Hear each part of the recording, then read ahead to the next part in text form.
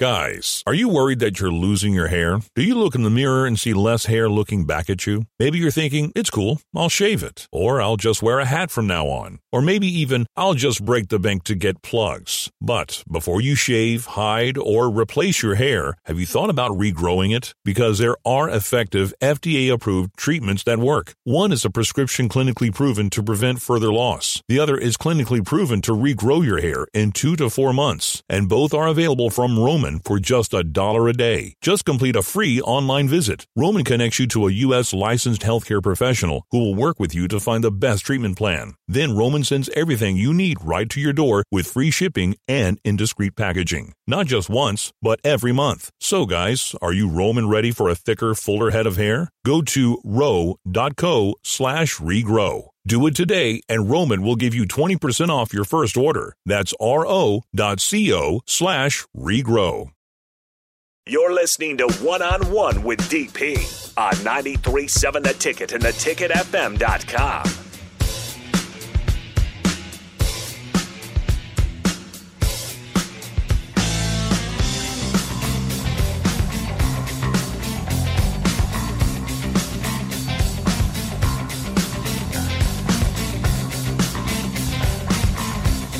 Final segment of One-on-One here on 93.7 The Ticket, theticketfm.com. Thank you all for coming along on this journey with myself and Nick Sainert. It has been a journey. It has been. Following this segment, you will get the captain with Chris Raff, Aaron Davis, and Nicholas Sainert. Yes. But Nick will be here in studio while the other two... I never get to go to anything fun. Jake, I know you're listening.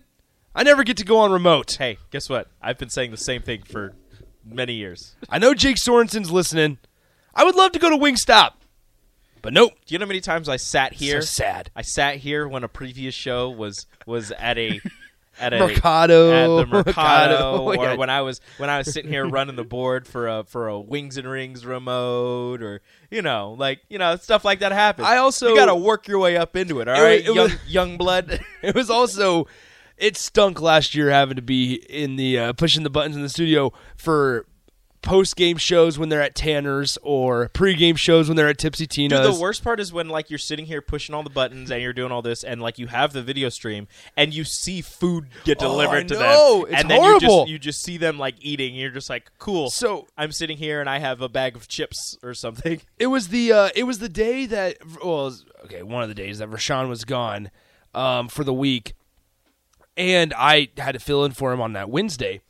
And I went to Wingstop. Mm-hmm. And, man, the folks at Wingstop are so generous. They treat you right. And they come over and they're like, Nick, what would you like to eat today? And I was like, I don't know. I've never been asked such a great question. And I ordered shout out to Wingstop. So go see those guys There was today. a time when they were at the Mercado, and they just got delivered these delicious burgers. Oh yeah, and there was some thick cut bacon, and there was a little piece of steak. There was some steak. They were just getting all of this stuff delivered, and I'm sitting here, and I was like, must be nice.